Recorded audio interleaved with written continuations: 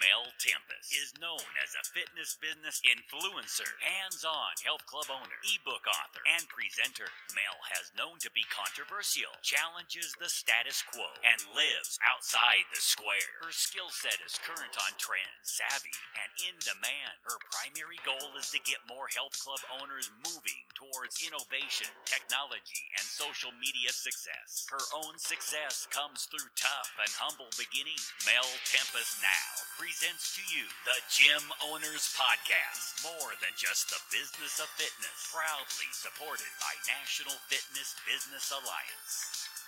Well, good afternoon. It's Mel Tempest from the Gym Owners Biz Podcast, and I'm really excited to be back here chatting with Bobby. Now, Bobby is here for part 2. We had an amazing podcast a couple of weeks ago, and so today we're going to be talking about a couple of things. So how are you going, Bobby? Good. How you going, Mel? I'm absolutely awesome. Now, I know that you're hot to trot and you're heading off on holidays today, so let's get our podcast underway so that we can get some really valuable information across to our gym owners in this podcast.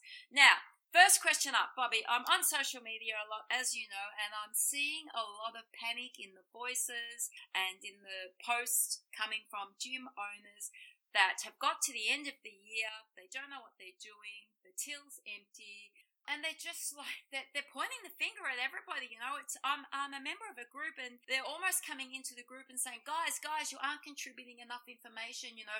What are we supposed to be doing? What campaigns are people doing? You know, they need money in the door, they're panicking. 2018 is just, a week or so away. What's your message to these gym owners? Well, first of all, whenever we're in a tight spot, whenever we're panicking, one of two things happen. I mean, the very definition of panicking is when we underthink and we just go blank. The other side of a fear-based reaction is choking, where we overthink. And I think the big question is, what are you looking for in a response? Are you looking for someone to give you the magic solution? Like, I use this script, or you know what, I ran this campaign, and if you do this, this will save your business this month, and you'll hit budget. Or are the very questions that you're asking the source of the problem? Because look at it this way. If you were not a gym owner and you were a guest, a prospective member, you were somebody who had apprehension, you probably had some negative or at least some threatening past experiences. What are the things that would put you off, and what would you respond to? Would you respond to a sales team or a front desk team or a club that's crushing budget every month? Would you respond to someone who's high-fiving each other after every sale is made? Would that make you feel good about your level of value inside that health club? And when people start to panic, they just go back to what they know and don't do that. I think, Bloomberg just released a report a couple of years ago, and it was very similar to what IBM's report revealed back in, I think it was around 2014. And they asked 1,700 top-level executives across multiple industries and multiple companies, what are the critical success factors within the 21st century? And the number one answer that came back in the IBM report was innovation. Now, for Bloomberg, it was a little bit different. It was around leadership skills. It was around strategic thinking, creative problem solving, communication skills. But Bloomberg, interestingly enough, clumped all four of those skill sets into innovation, because they said that those skill sets were non-negotiable if someone's going to be innovative. So if you're going to be innovative, take a look at what everybody else is doing that's causing panic, and don't do that. Common practices are not necessarily synonymous with best practices. And we'll talk a little bit about that today, because what we're going to talk about is selling from the member side of the table, and just flipping our perspective and mindset, not around what we need to do and what our targets are, but allowing ourselves to arrive at that destination by indirectly focusing on what the guests' critical issues are. All right, Bobby, so let's go from there into the sales side of it. Now, as I just discussed with you before the podcast, some clubs have a team that's multitask. They work the front desk and they work the gym floor. And some clubs are privy to having sales teams. So let's try and give the solutions to both sides of that. Going into a club, I'm greeted at the front desk. Is the tour obsolete? And in the closing, how can we get people to ask for the dollars and cents? Go. Okay, well, those are a lot of questions. Let's unpack the first one, what happens when the person walks into the facility? Now, I realize people listening to this, some people might have a sales team or a salesperson. For other people's situation, it is the person at the front desk, and that could have an advantage, believe it or not. And you got to think about what happened the first time you walked into a gym. That walk from the car through the front door could be the longest and scariest walk that individual has ever taken.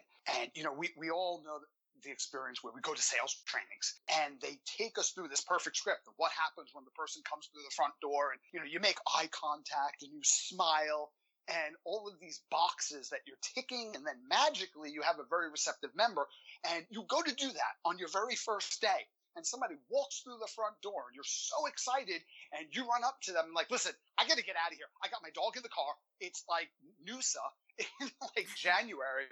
So it's so hot. My dog is dying. The windows are rolled up. My dog's going to be dead in 10 seconds. 10, 9, 8, 5 seconds to death. It's like, oh my God, this is not what I was trained for. And you start fumbling all over the place because your process and your script just fell apart because you were focusing on what you needed to do rather than where is that person emotionally that causes that response right now. And in some cases, you know what? They really do have the dog in the car. Really, they are a bad pet owner, or really they're in and they just want to grab something and run out. But I would say 99% of the time, that is a defensive tactic because they don't want to get beat up and they do not yet trust you. And they are terrified because what they're doing is a very big deal. And anytime you do something that's potentially life-changing, you have ambivalence. So whatever your opening statement is, in some health clubs, it's like, what brought you into the club today? And some operators hate that question because they think, one, it's self-serving and duplicitous. Other people have told me, well, that's pointing out the obvious. I mean, they're not there for a pepperoni pizza, are they? Other people prefer, what can I help you achieve? And both of those, that's fine. It's an opening statement. I think what's really important is what happens next. Now, I'm not going to go into intention because we went into that on the last podcast, and that is a critical preliminary state of mind to be in for anything I'm going to talk about today to work. But I think from the perspective of the team member, you got to align yourself with what's going on with the member. What are their fears? And rather than trying to overcome it, or rather than trying to sidestep it, which I think is disrespectful, I like to confront it. So after you give your initial statement, whatever that is in your facility, one of the things that I've always found very effective is to bring up what they're thinking. Well, Mel, thank you for coming in. I'd love to show you the facility, have a little bit of a conversation with you, given whatever time constraints you have. It'll only take a couple of minutes, maybe 10, 15. Does that work for you? And bring up the question on your mind. And that is, Mel, we're a little bit different here. And I'm going to tell you what those differences are. Our members joined specifically because of those differences, yet we're not for everybody. And everybody is not necessarily for us. So if I can take, again, just 10 minutes of your time, I'd like to have a little bit of a conversation and just determine with you whether or not this place is right for you or you're right for us. And at the end of that conversation, I'll give you a couple of decisions, a couple of choices you can make. And no matter what choice you make, we'll give you resources, whether you decide to become a member or whether you want to go check out other facilities that you can take with you. But we take results very seriously. A lot of our business comes from referrals. So our success is invested in your success. So I just want to arrive at a decision. Whatever decision you make is fine with us, but arrive at a decision at the end of the conversation. Is that fair? Now think about what that does for a second. You walk into any other health club and they're super excited. I remember the very first walk-in I ever took. This is going back decades ago. And I kept on reading that sales is a transfer of enthusiasm. As a matter of fact, the last four letters, enthusiasm, stands for I am sold myself. So I thought, wow, I'm very enthusiastic to begin with. I'm just going to be so enthusiastic. And I walk up to the member, and as I'm walking up to her, she puts her hand out, like stops me dead cold in the middle of the facility and says, get me someone else. You are way too full on for me. I didn't know what to say. So my brain just fell to the floor right at that moment. I had no response. And I was thinking about what I could do. And you got to think about this. There are two intentions. One intention is in order to. The other intention is in service of. And no matter how I spun that in my head, my intention at that moment with that member was in order to. I was being enthusiastic in order to connect with her and get her to be enthusiastic in order to. And you know where this goes. It's like somebody sits down, turns to the person at the bar next to them, hey, can I buy you a drink? Think about the intention. Is that in service of or in order to? And I think just to get back to the last podcast, anytime you're thinking in service of, you're on the right track because you're truly connecting. So whatever a reasonable fear is that comes up, address that, because they're expecting to be beat up. They're expecting to be persuaded. They're expecting to be hard sold. And you're stopping them and saying, no, you know what? I don't even know if you're right for us. We're a very distinct culture.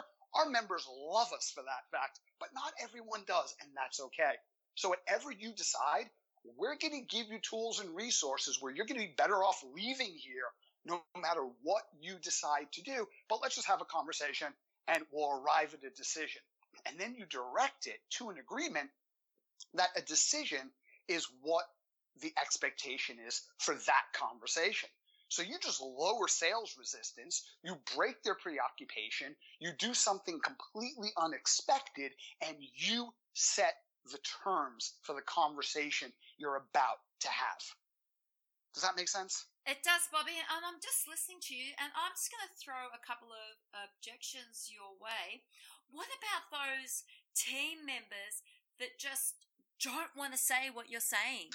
You know, going out there and saying to somebody, well, maybe the club is not for you. I mean, there'd be a lot of club owners out there now going, oh my God, I can't have my team going out there saying to somebody that walks through the door, maybe our club's not for you. I get where you're coming from, and I totally agree with it because not every club suits everybody. And I'll even go as far as saying sometimes prospective members walk in and I say to myself, you're not for my club.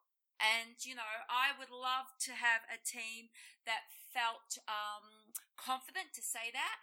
I just wonder how many other club owners would actually encourage that. So how do we get our team members to say to people, you know, we are unique, we may not suit you, and feel confident saying that, maybe even lose a sale out of it?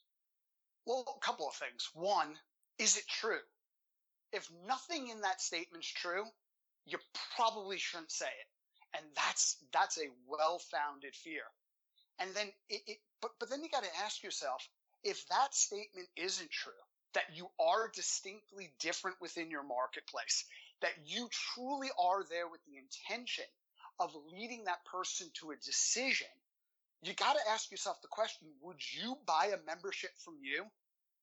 Would you walk into a used car lot and have somebody approach you and have no interest in who you are, what you're struggling with, what negative experiences you've had purchasing a car in the past, what you need the car for, what your sense of identity is, how that car fits in to who you are, what your needs are, the emotional state you want to be in, and they're sensitive to the fact that you are there for a reason, but you're just going to have a no-pressure conversation where you're the center focus, not selling the car and not the dealership.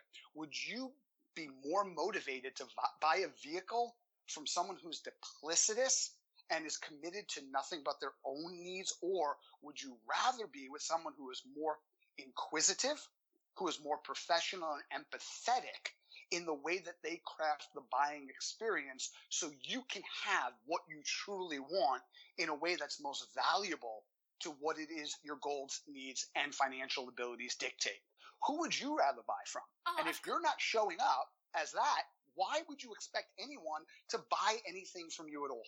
I totally agree with you. I mean, every time we go and buy something, it's got to be about the value and what's in it for me, irrespective of what the product is. So I'm just going to take a step back there. That means in order for our teams to deliver this way, we need to change their mindset, which means that we need to change the mindset of the club owner so that they can train their sales team or their multitasker on the front desk to think like this and to deliver when people walk through the door. Now, in order to do that, that means that we need our gym owners to be different and not to replicate what all the other clubs are doing in their area.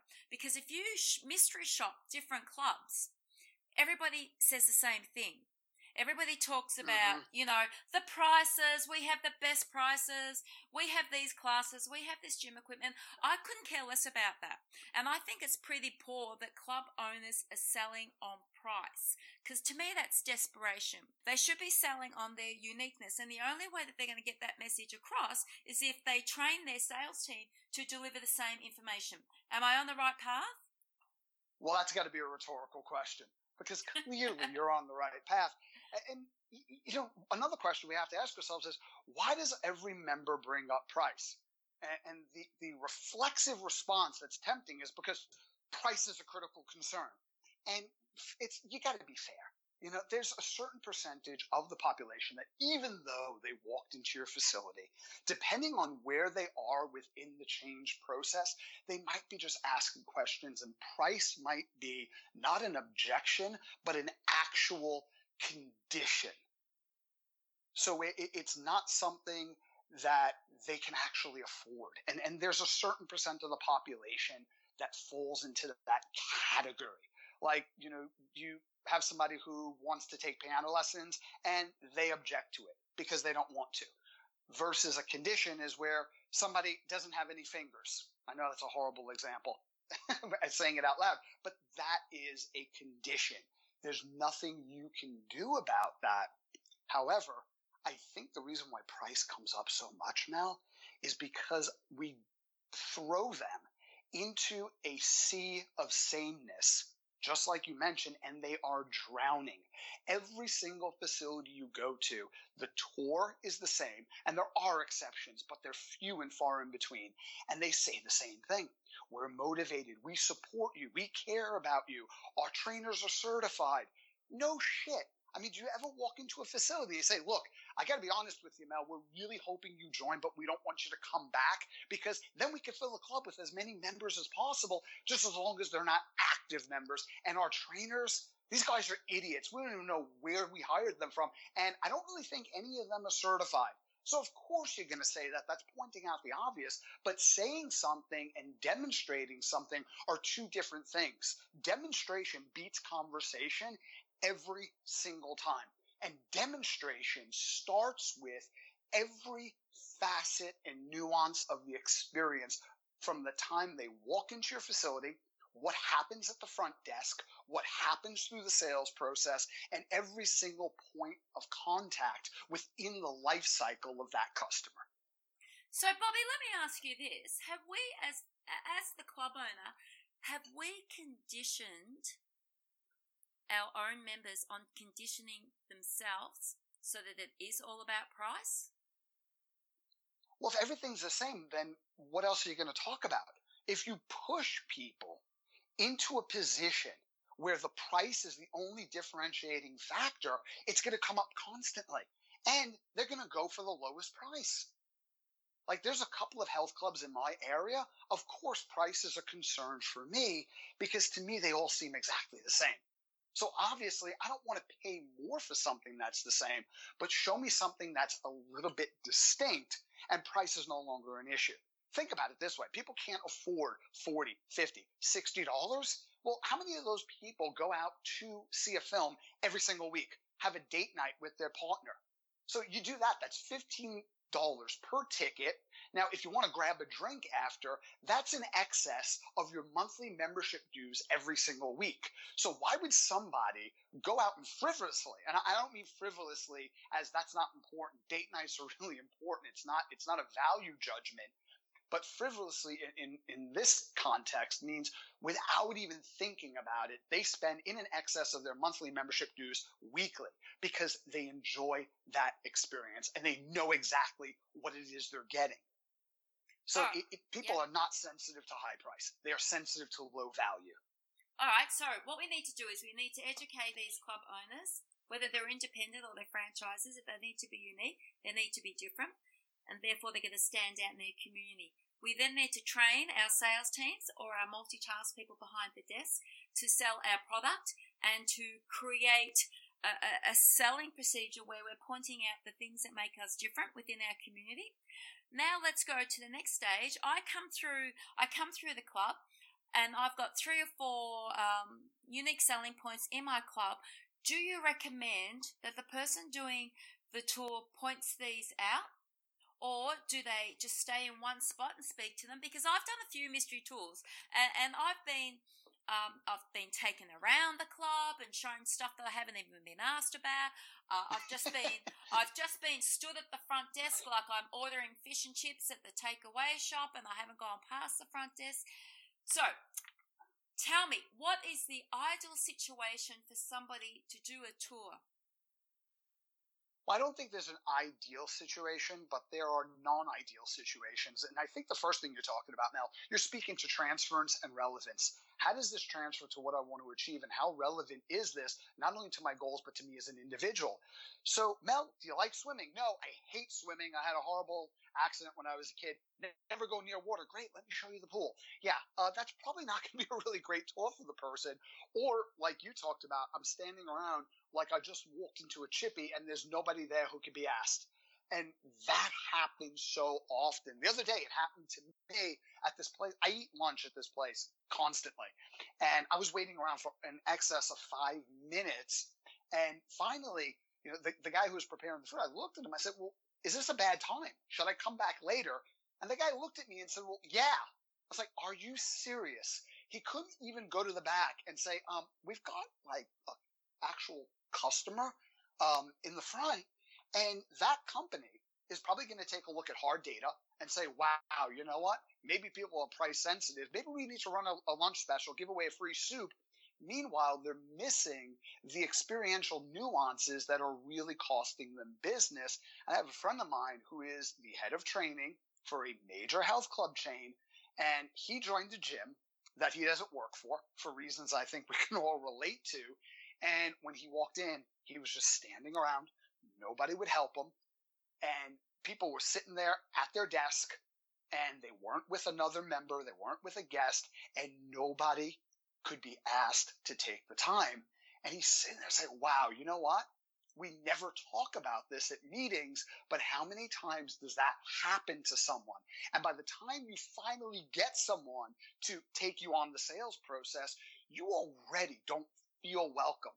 Your fears are exacerbated. Your sense of social anxiety is intensified, not mitigated. What do you think the likelihood of that experience resulting in a sale is going to be? And we look at everything else other than the experience, except for when we're going out to buy something. Then the experience reigns supreme. But as soon as we go from consumer into the role of operator or salesperson, we forget everything that's important to us, the things that make us feel safe, the things that piss us off, the things that motivate us, and the things that turn us off from that perspective. Okay, so how are we going to overcome this?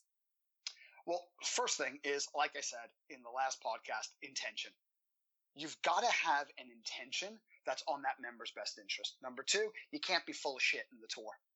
If you're saying that you're different, if you're saying you care, if you are telling this person essentially, hey, you need to invest with us, you need to consider partnering with us on this journey because your results are as important to us as it is to you, and you really don't talk about it. So every single meeting where you sit down and you role play is on overcoming the money objection, but you never role play. How do I assess a need?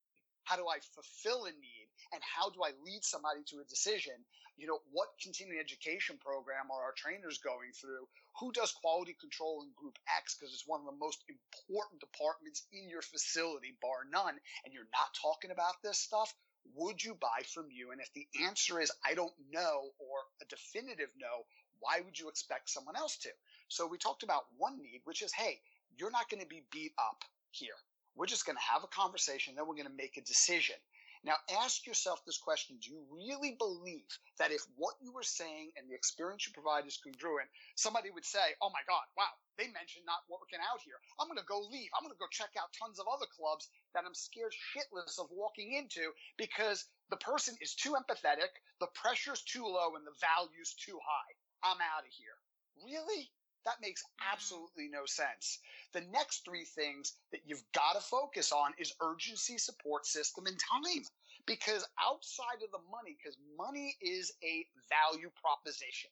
So we don't bring that up early because we've not built any value. So any price is too high when there's no value to be weighed against it. But in the beginning, it's also, what about urgency? What about a support system? What about time?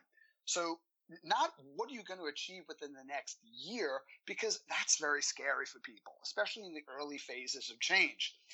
A better question might be, so Mel, what do you want to see change about yourself in the next 30 days? And bring up what the obstacles are, because if you don't bring them up, guess what? The member's going to bring them up. They're either going to bring them up explicitly or more often implicitly, where this is what's going on in the back of their mind. We always ask a question, or a lot of health clubs ask a question, and the root of this question comes from Rolnick and Miller in motivational interviewing, and it's a brilliant question, and I'm sure you've asked it as well, Mel. So how long have you been thinking about making this change? How long have you been thinking about coming into the club? And what happened? What's prevented you from doing so? And then we go into a sales question, where the real question is, what's going to be different this time?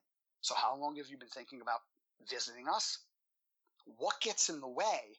And what's going to be different this time, rather than, well, let me show you how we're going to overcome that, or launching right into a closed-ended tie-down question, which is basically where you put on a cape and play the role of Captain Obvious.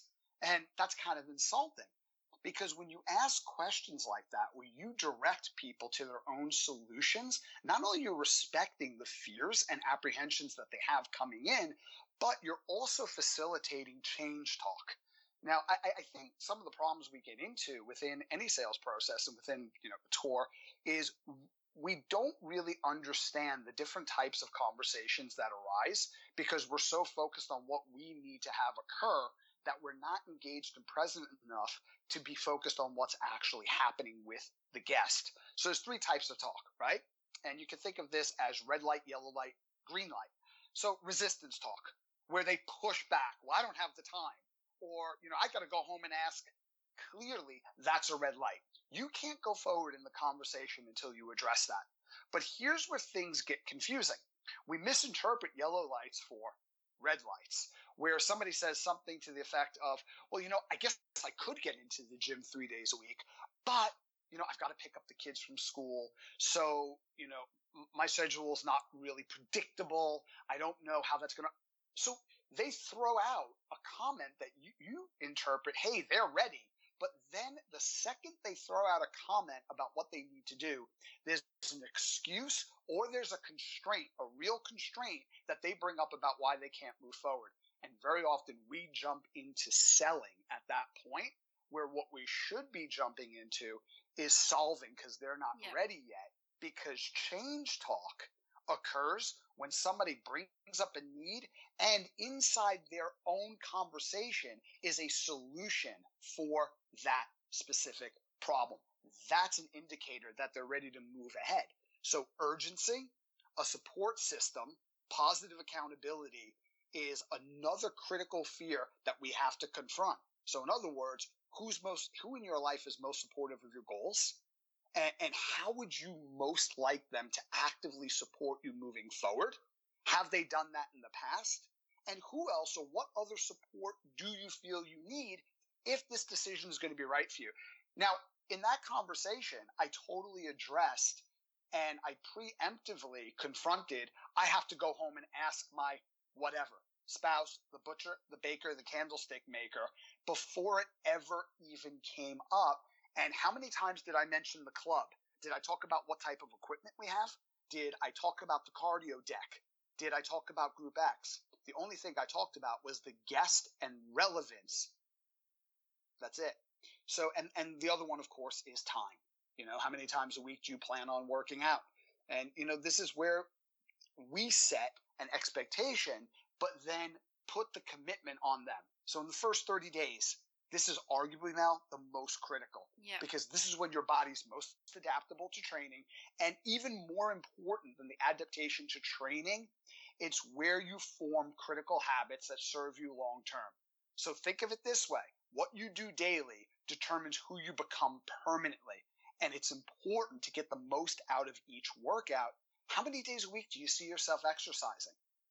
Let them answer, and then talk about commitments outside the gym. So the days you don't come into the gym, what are some of the ways that you can add physical activity to make it habitual? And a lot of people don't want to talk about what people are doing outside of the gym because they think somehow it'll deter people from joining a gym. Just the opposite. The more confident this person is, if at any point in the tour they say to themselves, I think I can do this, you are winning. And winning is not something that you do independently. It's cooperatively. You only win when they win, period. Love it, love it. So tell me something, Bobby. How many clubs are doing this effectively across the states, do you think?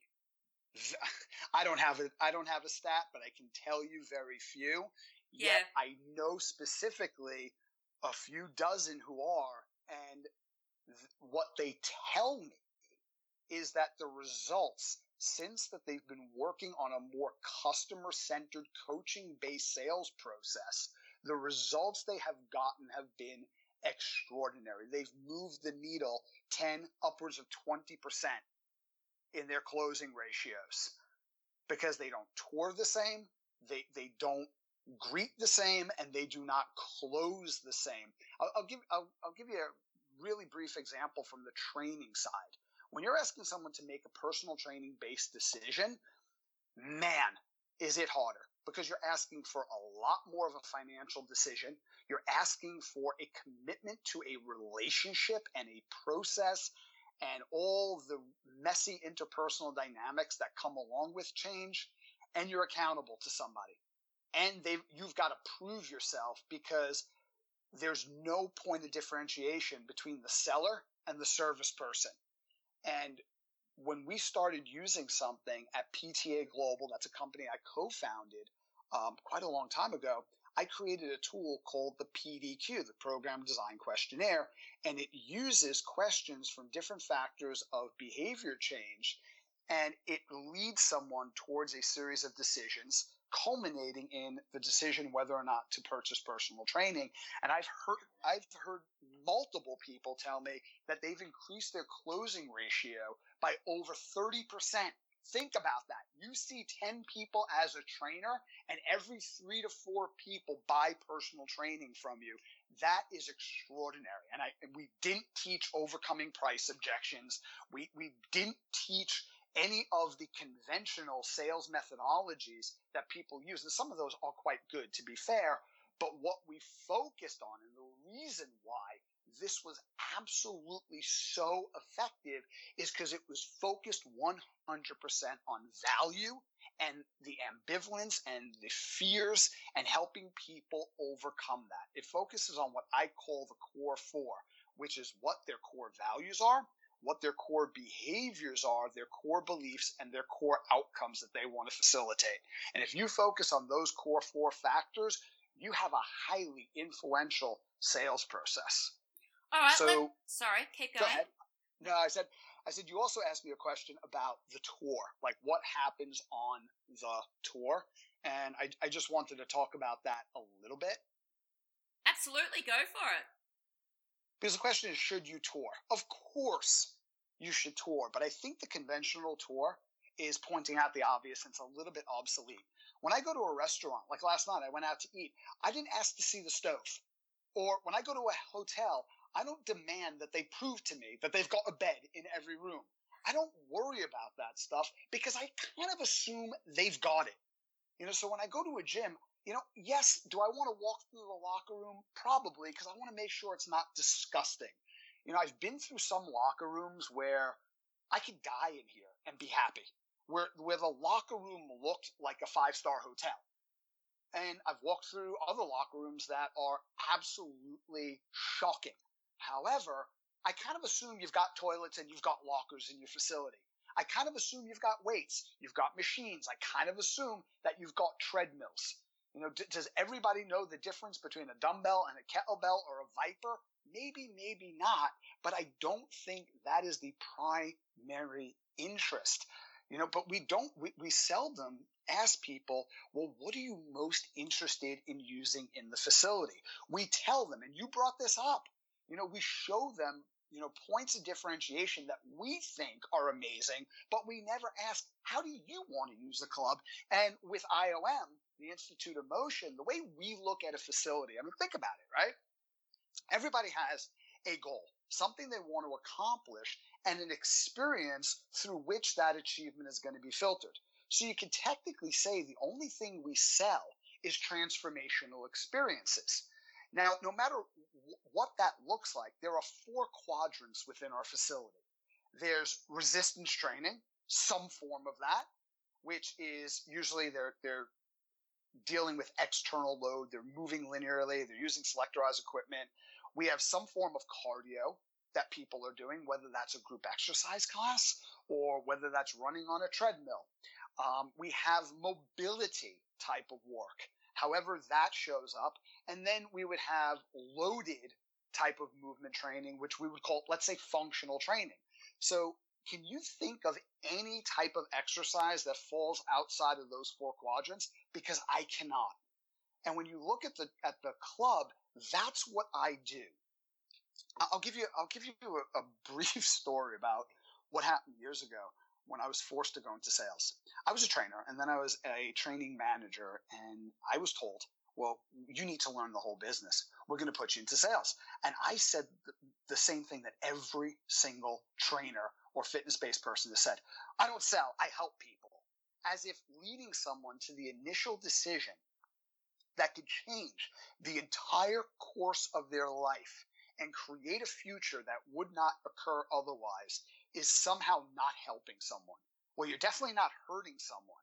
So getting someone to purchase and use a membership successfully, not purchase, but purchase and successfully utilize a membership, in my opinion, is one of the most altruistic responsibilities we have as fitness professionals. But what I was saying by I help people is I don't want to be measured. I'm scared that I won't be good at this and my reputation will suffer. That was my real concern. And the owner of the company at the time, someone who I was very close with, said, don't worry about it. We're going to put so many resources into you. You're going to be the best salesperson this company has ever had. And he went around and told everybody else that. Now, what do you think that did to my performance, Mel? It didn't help it because I nearly collapsed under pressure. And he gave me books and he gave me audio programs. He sent me to seminars. I got more training than the entire department. And I would say about 2 months into it, I was called into his office. And the sales manager at that time, a guy named Brian, he was one of these individuals. You know those people in the club that you work with, and as soon as you see their face, you can't help but smile. You know those types of people, Mel? Yes. Brian was one of those people for me, and I was one of those people for him. And I sat down in the office, and Brian was there, and Brian wasn't smiling. So I started getting very nervous, and the owner just said, hey, Bob, how do you think you're doing in your new role? Well, that was a rhetorical question. We both knew I was a bit of shit. So I was getting really nervous. And he said, what do you think your closing ratio is? And I knew what it was. So I responded with, I don't know, bad. And he said, well, no, it's not bad at all. It's probably a little bit worse than that. And my closing ratio was about 10% now. 10%.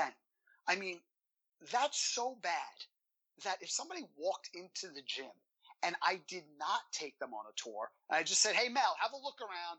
You know, I don't really care what you decide, but yes or no, just come back, tell me what you think. I probably would have closed more people with that sales process than basically doing what I was doing. And he says to me, you know, we can't afford to keep you in this position, and we can't put you back in management because your position's already been filled. You've got to go back to being a trainer. And this was one of the first times where I thought, wow, I might be good doing something or have an interest in the arts, because I gave an Academy Award-winning performance. I tried my best to look really disappointed. I was so excited that I was out of sales. Absolutely so excited. But then something happened. You know, I knew how to tour now, and I didn't really need to make a sale. If somebody purchased the membership or didn't, couldn't care less. You know, if somebody decided not to buy a membership, nobody would know. Nobody expected me to sell a membership or not sell a membership. And my reputation wasn't at stake. And I had no vested consequences either way. But I was someone who got into fitness because I grew up physically deformed. I had such a severe facial deformity that I scared people. They would just look at me and try to figure out like how to compose themselves. That was me. So I didn't want anyone who was ever overweight, who ever felt ashamed or whoever felt helpless and they didn't know how to change the course of their life by changing some of the physical outer aspects of their body. I didn't want them to suffer. So I was very emotionally invested in people's transformation. And every person I spoke to, I would tour them, no longer like the Hollywood studios tour, where we got weights over there, treadmills over there. I remember one of the things we said is we had 40,000 pounds worth of free weights. Well, somebody going to use that all at once? Who cares? Really? I would start to treat the tour like a virtual workout. I would start to tour them the way a trainer and a coach would tour them. And I would not push them towards a sale, but lead them to a decision. I would even go so far as to tell them, look, I think we are the best facility in the area. That's why I'm here. However, there are a couple, if this is not right for you, there are a few facilities I would stay away from, and there are a few facilities that I would absolutely check out because they're kind of second best. And I'll tell you which ones these are. I'll stay in touch with you. I'll even help you make that decision. And when you have someone who is so absolutely conspicuously invested in your best interests, do you think that hurt my ability to close? I went on to become a very effective quote-unquote closer. So as my career progressed with membership sales, it wasn't like 10%, 20%. It was more over 70%. Because no longer was I choking on my own insecurity and apprehension and sense of urgency, but I was directing all of my focus, intention, skill sets, and processes towards helping people have what they want. So when you come into the facility and I say to you, to answer your question, what's most important to you, Mel?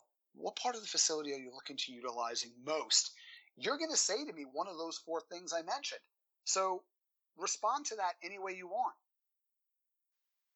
So really, your success came from your passion. That's what you're really saying, isn't it? It came from not only my passion, but my focus. Yeah.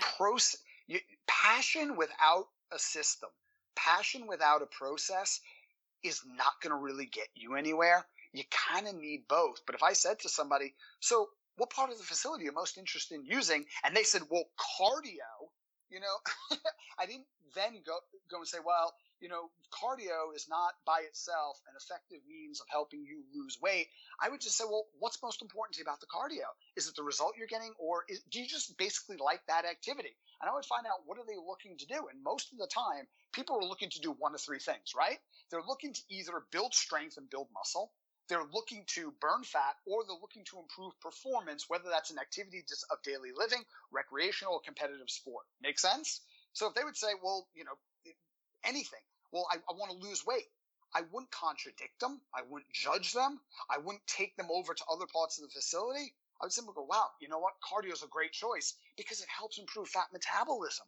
That's amazing. So do you use the treadmill consistently, or do you kind of mix it up? So what type of cardio would you say you use most often?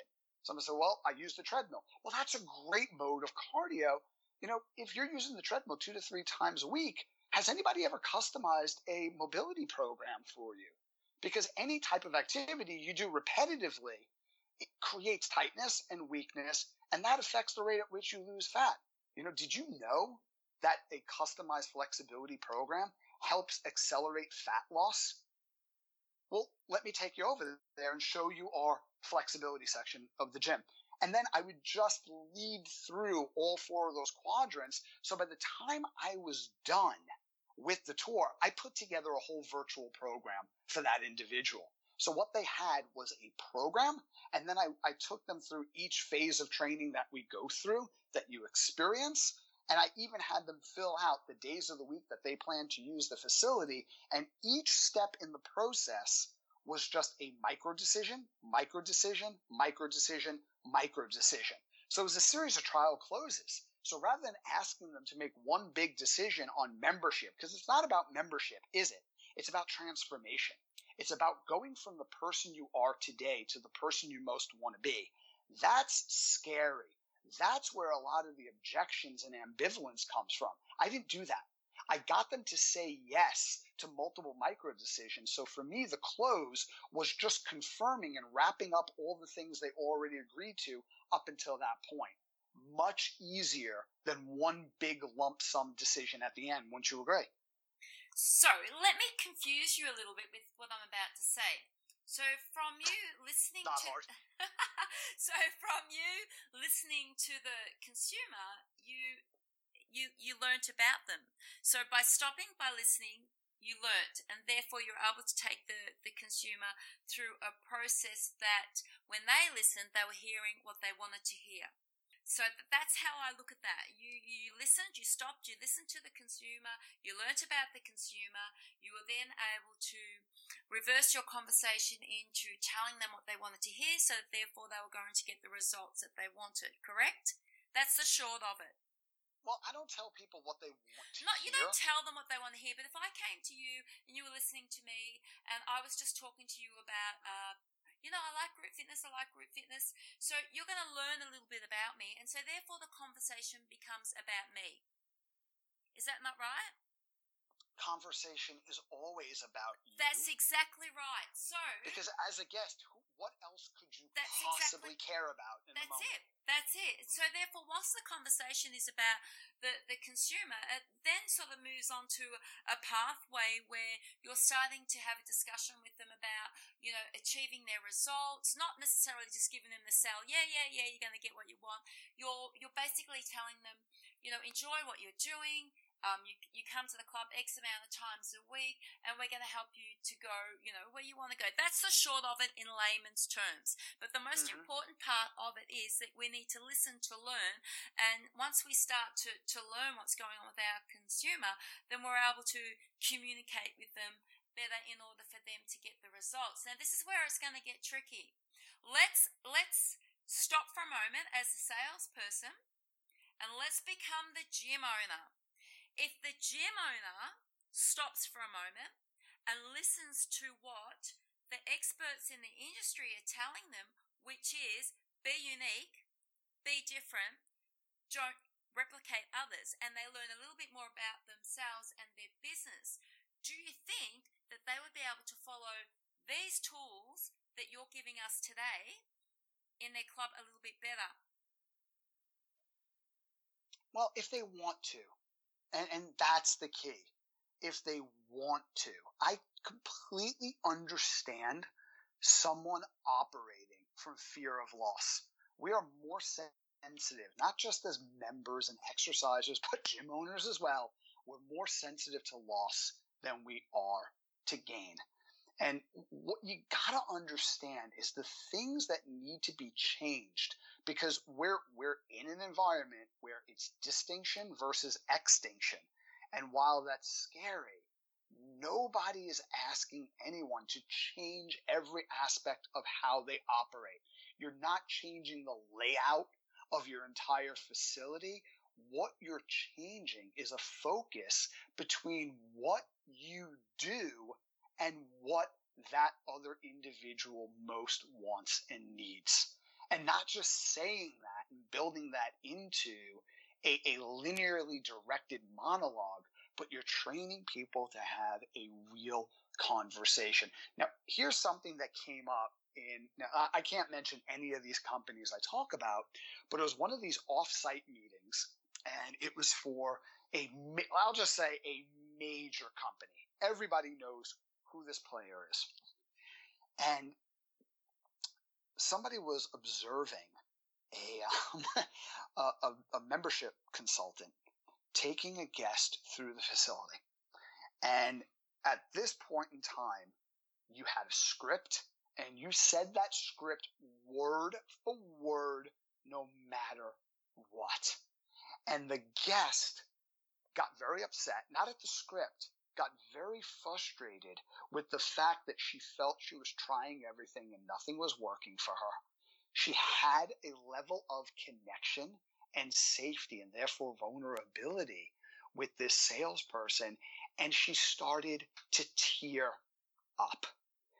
And at that point, the salesperson stopped the tour, sat down, like those plyo boxes? Yeah. There were two of them. They were stacked. She took one off of the top, gave it to the member, sat down on the guest, and sat down on the other one, and had a human-to-human conversation.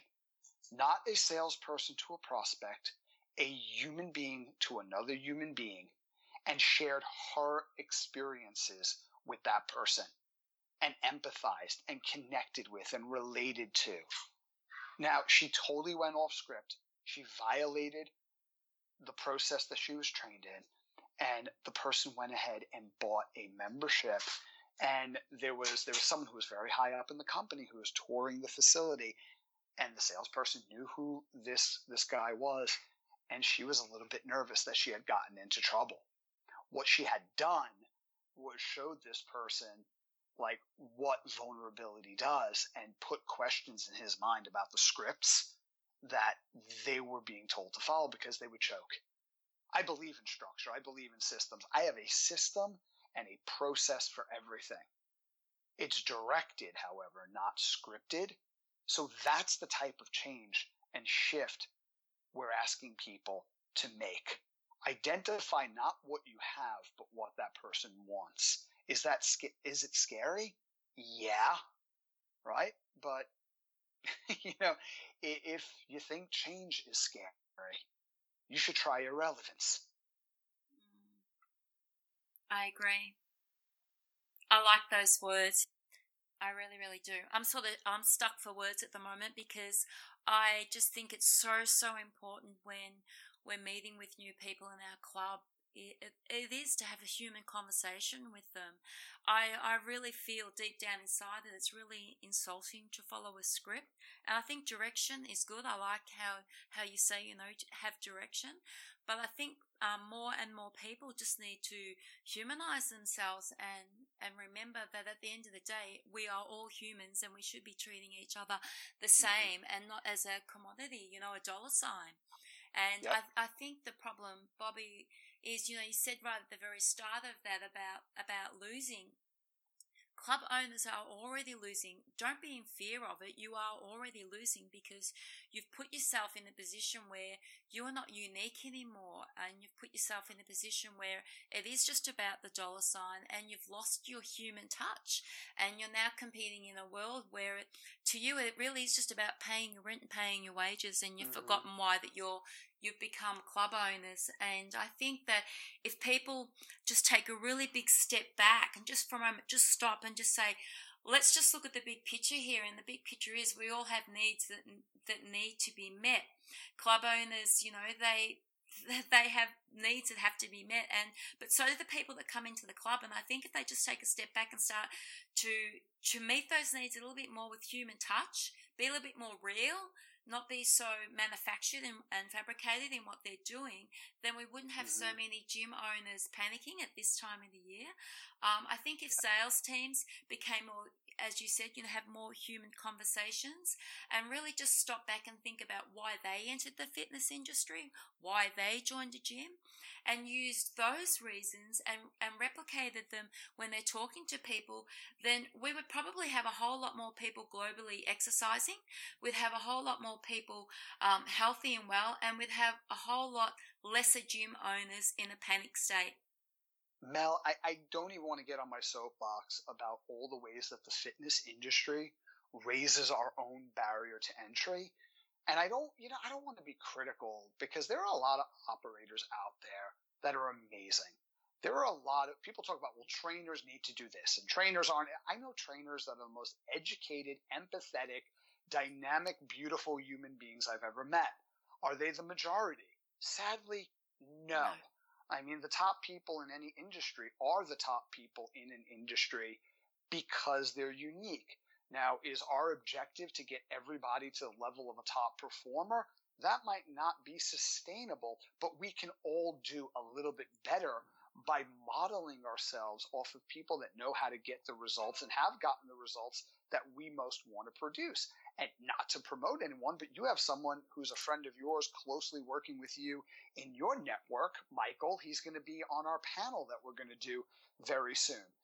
Cam is another person who comes from a very altruistic, outwardly ambitious, customer, member-centered perspective. You've got Dr. Roy Sugarman, who's probably one of the top neuroscientists in the world, right there in Melbourne, Australia. So there are people out there who understand behavior change, and they understand that an indispensable prerequisite of behavior change is empathy. So there's who you're being, there's the tools that you use on the tour, and then there's exactly what to do, the process. Like it's not apparent if you've listened to this so far, the process is 1, intention in the greeting. Number 2, anticipate all of the fears and apprehensions that people have and bring that up first. 1 was, if you remember, they're just trying to sell me something. Well, go ahead and start an interaction and a greeting that completely obliterates that expectation and blows right through their preoccupation by being very, very different. Not in what you say, but who you're being. A sense of urgency, address that. Address time, address support, address all of the fears that they have up front. Then when you're actually going on the tour, pre-tour conversation is about having a real discussion. Now, REAL is a process. It's an acronym that stands for R, what do they really want? E, what is the evidence? So in other words, when they have what they really want, what's going to be different in their life? How are they going to feel different? What are they going to be doing that they currently don't do or haven't done for a long time now? And the flip side of that is, what's the evidence for why this is important from a loss perspective? What are you losing by not having what you really want? What do you wish you could do, but you can't? What memories do you want to create, but you don't? Who do you want to be at home, socially, on the job, recreationally, that you're not? And then A, go through an assessment of context. So in other words, who else or what else that is most important to you in your life is affected the second you achieve the goals that you've set for yourself, and constraints. What has stopped you from having that in the past? How did you handle that? How did you respond to that? And what makes this time different? Not what we're going to do. What are you going to do this time to ensure your success? And then after you go through that assessment of context and constraints, your job is not to sell them a membership. It's to lead them to a decision. So think about this, right? If you were going to say, what are 3 things people do join the tour? Well, they inspire people to act on their goals. What's ACT? That's another acronym. You assess a need, you confirm a solution, and then you lead them to taking action. So if you've assessed a series of needs, you've confirmed that you know that they know the solution, and you have the resources in your facility to provide that solution, and they've agreed to take action on 5 separate things within the conversation. At the end, why would they then say, no, but I want to do it someplace else? So the membership becomes a side effect, a consequence of the decision. Does that make sense? Yes. Definitely. So what are we afraid of? We're afraid that if we take care of people too well, they'll go to our competitors, save $3 a month. That if we create too much value, they'll walk. If we're too empathetic, if we have too much rapport, this is ridiculous. That's fear-based thinking in the absence of concrete evidence. Show me the evidence that value puts people off. Because I can show you a lot of evidence to the contrary. And you don't need to be a gym owner. All you need to be is a consumer.